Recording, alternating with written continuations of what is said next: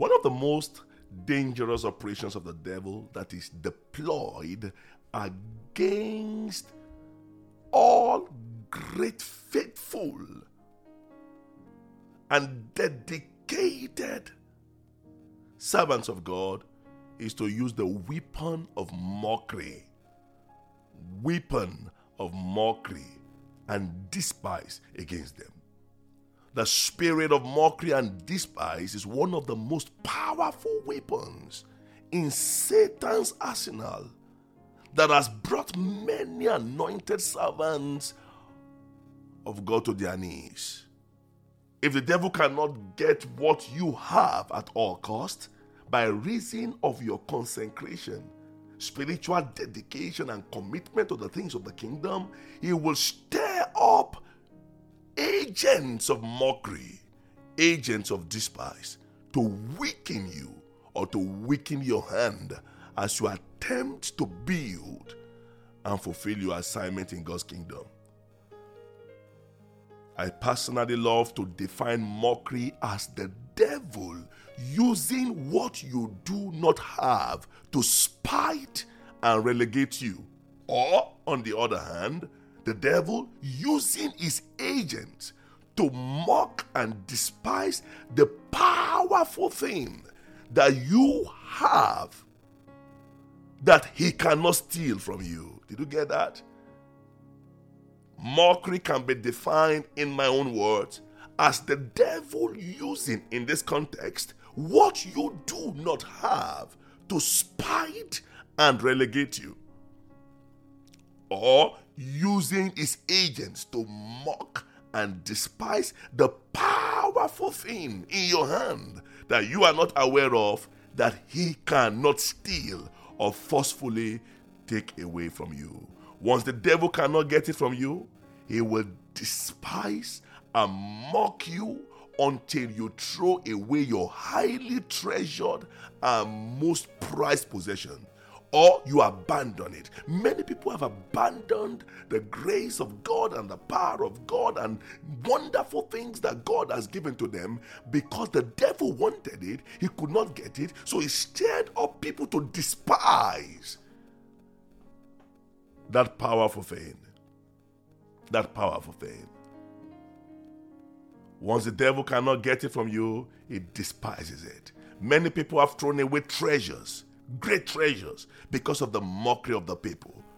Marriages, ministries, families, relationships, callings, gifts, spiritual gifts, physical gifts, companies, business ideas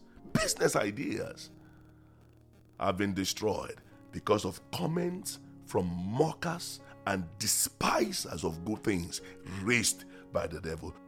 A sister who was engaged to a brother many years ago almost broke off a wonderful relationship with a very amazing spiritual brother, godly brother, because she was mocked by her friends. Her husband was too short, he was not wealthy, he was not educated, he was not good looking, he was not classy, he was not polished, and all manner of he was not this. They even mocked her and told her that the only thing that was good about her fiancé at the time was his prayer life. His greatest asset.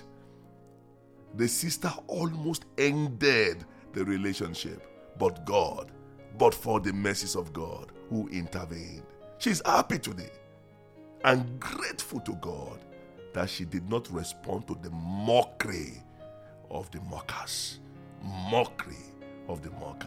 I know those who have thrown away divine ideas that will have transformed their lives forever. God gave them the ideas in a vision.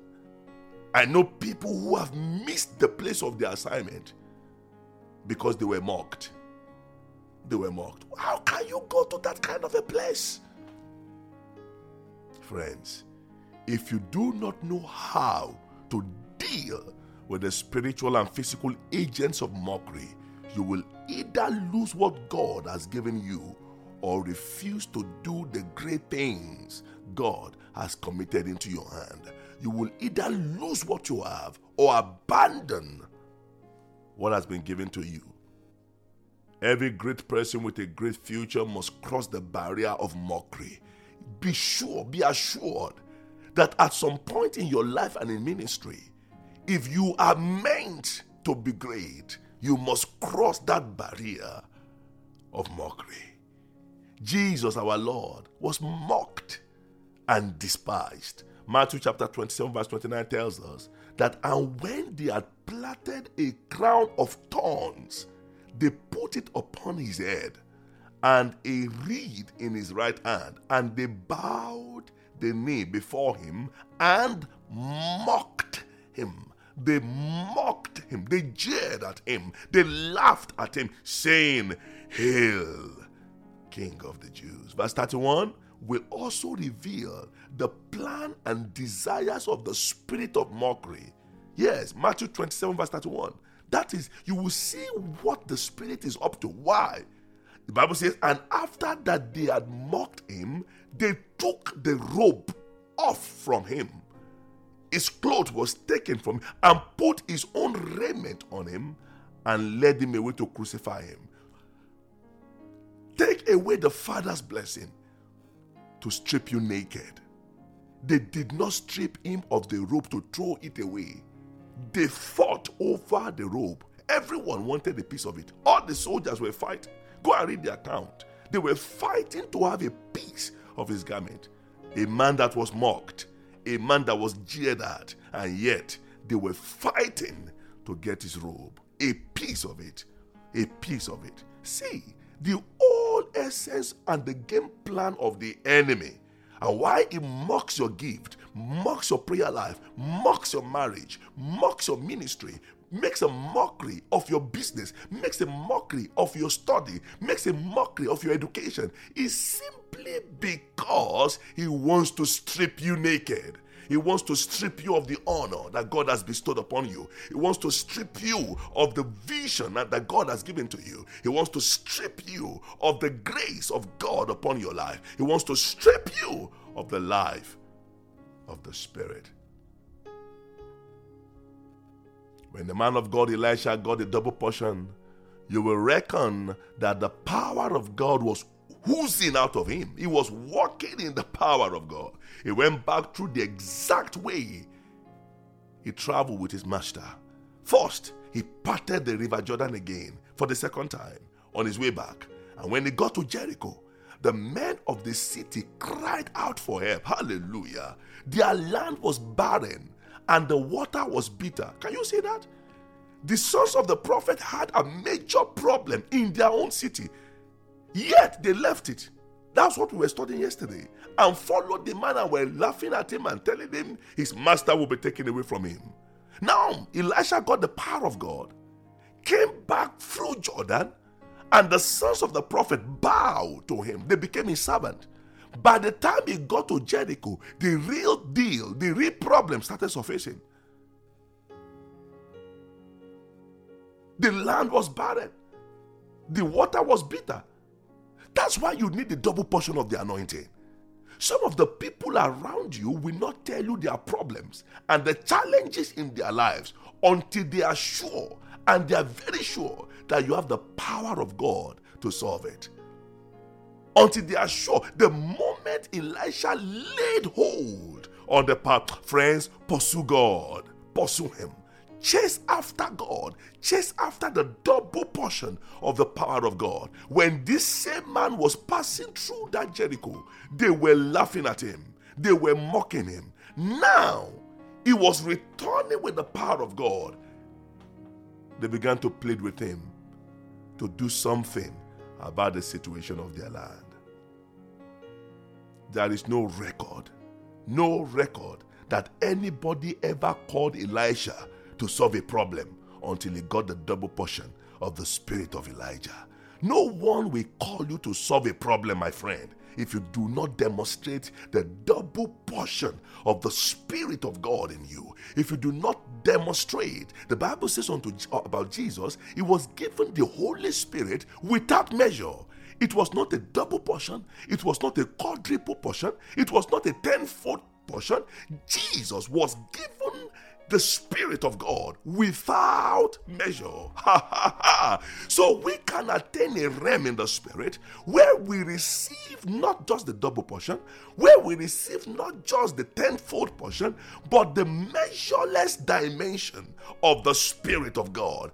That is the realm I want to attain. That is the realm that you should desire. A realm where you attain the measureless dimensions of the Spirit of God. Hallelujah.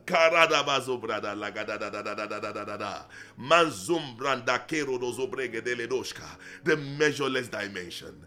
The measureless dimension of the power of the Spirit, of the glory of God, of the anointing of God. Hallelujah.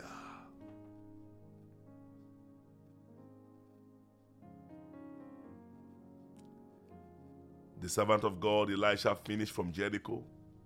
And as he advanced towards his ministry base in Mount Carmel,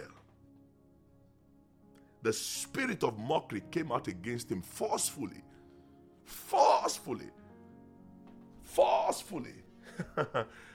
You think you are being mocked? You've not seen anything yet.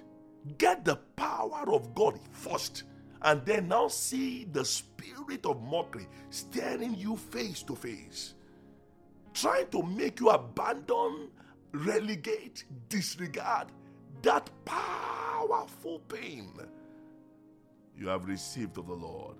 So while Elisha solved the problem in Jericho and was moving towards Carmel, Mount Carmel, 2 Kings chapter 2 verse 23 tells us, and he went up from thence unto Bethel, and as he was going up by the way, there came forth little children out of the city. Little children. I don't know what kind of children these were.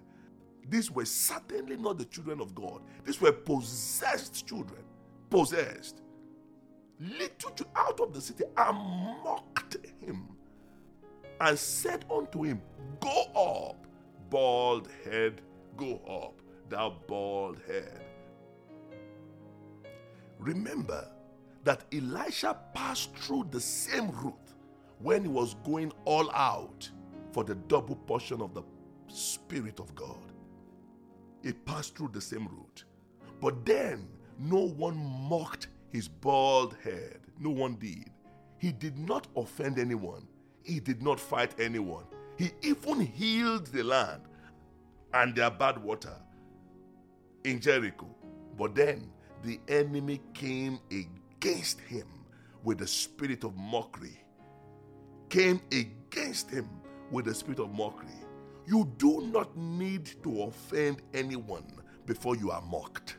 Once you have something useful based on your genuine service, my dear, if what you have in your hand is worth it, you will surely and certainly be mocked and despised. You will be mocked and despised. So what do you do with the spirit of mockery and despise then? What do you do? Number one, and that's where we're going to stop this morning, confront and deal with the filthy spirit. I repeat, filthy spirit with immediate effect. Don't let it survive around you. Don't let filthiness, mockery, don't let it thrive around you. Elisha confronted the spirit immediately. Read verse 24. Verse 24 of 2 Kings chapter 2. And you will see that Elisha refused to tolerate the satanic spirit of mockery and despise around him. Friends, do not allow the spirit of mockery around you. Do not. Do not. Paul gave a very strong warning to his son. He issued a warning to his son Timothy in 1 Timothy chapter 4 verse 12. What did he say? Let no one despise your youth. Hallelujah. Let no one despise your marriage. Let no one despise your situation. Let no one mock your ministry. Let no one mock your ministry. Let no one mock your service unto God. Let no one despise your business. Let no one despise your education. Let no one despise your prayer life. Let no one despise your walk with God. Let no one despise your faith in Jesus. Let no one despise your confidence in God. Let no one despise your mind that is full of the ways of the Spirit. Let no one despise your service unto God. Let no one do that. Paul charged Timothy. I love that. I love the word. I'm charging you this morning. I'm charging you this morning. Let no one mock your children. Let no one mock your relationship that has been established by God. Let no one despise your healing. Let no one despise your church. Let no one mock your church. Let no one mock your pastor that is faithfully serving Jesus around you. Let no one mock those who are serving God faithfully around you. Let no one mock those who are advancing the cause of the kingdom around you. Do not give them an operating space. Let no one despise your youth. The first weapon Goliath launched against David was despise, disdain, and mockery. He mocked David. He mocked him. Let's read 1 Samuel chapter 17 from verse 41 to 47. It's a good story to conclude this morning discourse. A very good story. From verse 41. So the Philistine came and began drawing near to David, and the man who bore the shield went before him. And when the Philistine looked about and saw David, he disdained him, he mocked him, he relegated him, he disregarded him, he despised him. He despised him, he despised his youth, he mocked his life, he mocked his anointing. Those who are going down have no other thing to do but to mock others. Goliath was going down. He had no choice. He was going down. But the first weapon he launched was not a weapon of sword or arrow or javelin. He launched the weapon of mockery. He disdained him, for he was only a youth, ruddy and good looking. So the Philistine said to David, am I a dog that you came to me with sticks? And the Philistine cursed David by his God. Can you see that? You see, he despised the weapon of mass destruction that David was going to use to bring him down. He despised his sticks. The very weapon that is in your hand, which has the capability to bring the devil down, is the object of mockery. So hold it well. He said, you are coming with stick. That stick was what David was going to use to drop that heavy beast called Goliath. The devil will mock you so that you will lose confidence in the thing that God has given to you.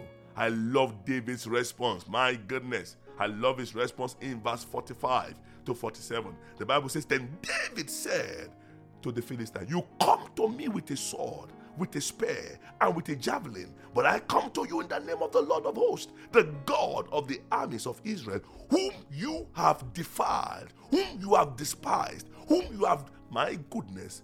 Verse 46, this day the Lord will deliver you into my hand, and I will strike you and take your head from you. And this day I will give the carcasses of the camp of the Philistines to the birds of the air and the wild beasts of the earth, that all the earth may know that there is a God in Israel. Then all this assembly shall know that the Lord does not save with sword and spear, for the battle, hallelujah, for the battle is the Lord's, and he will give you into our hands. Glory to God. Glory to God. That is how to respond to the spirit of mockery and disdain that tries to belittle the great thing God has placed in your hand. Others may despise what you have, but you must be confident of what God has given you.